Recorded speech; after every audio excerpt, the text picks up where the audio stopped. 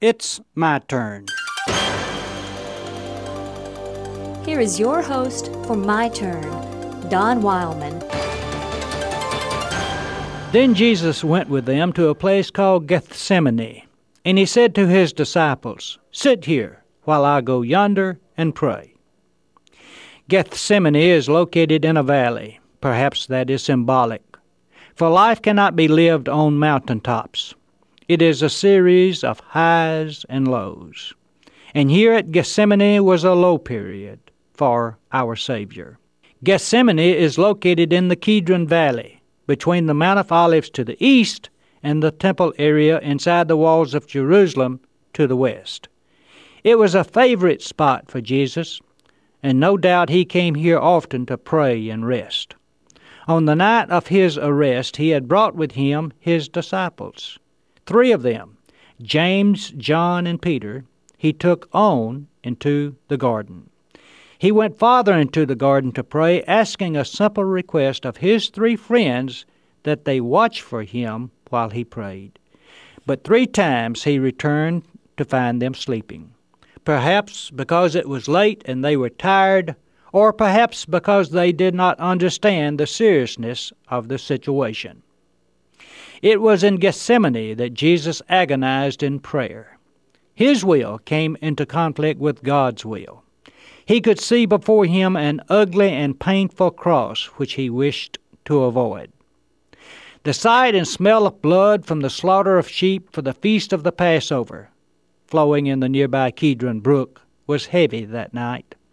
No doubt the aroma brought to his mind the very likely possibility that his blood would flow in a very short time.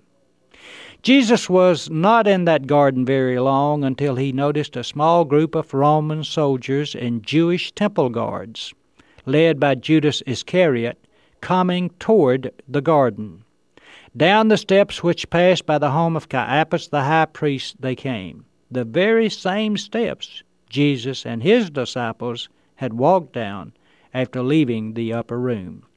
Upon arrival, Judas greeted Jesus with a kiss, the traditional greeting among friends.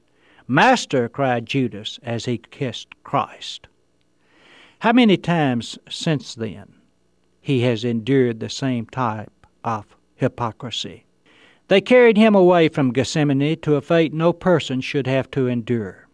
He went willingly because he had decided while praying in the garden that God's will and not his would prevail. Perhaps as they walked away, he looked up to the Golden Gate across the Kidron and remembered the previous Sunday's events when the crowd cried, "Hosanna!"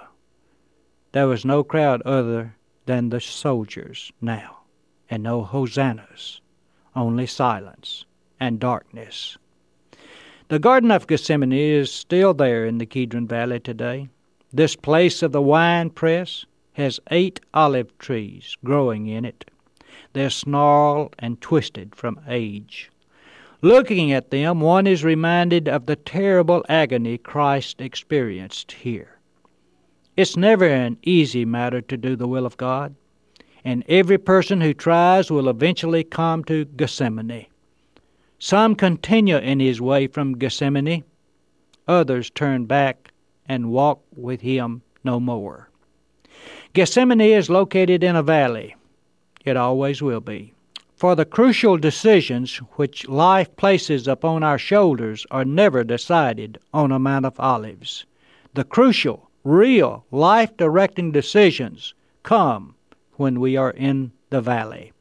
And this is as it should be. For the person who believes in God in the darkness of the valley is the only person who believes in God at all. This has been My Turn with Don Wildman, a production of the American Family Association.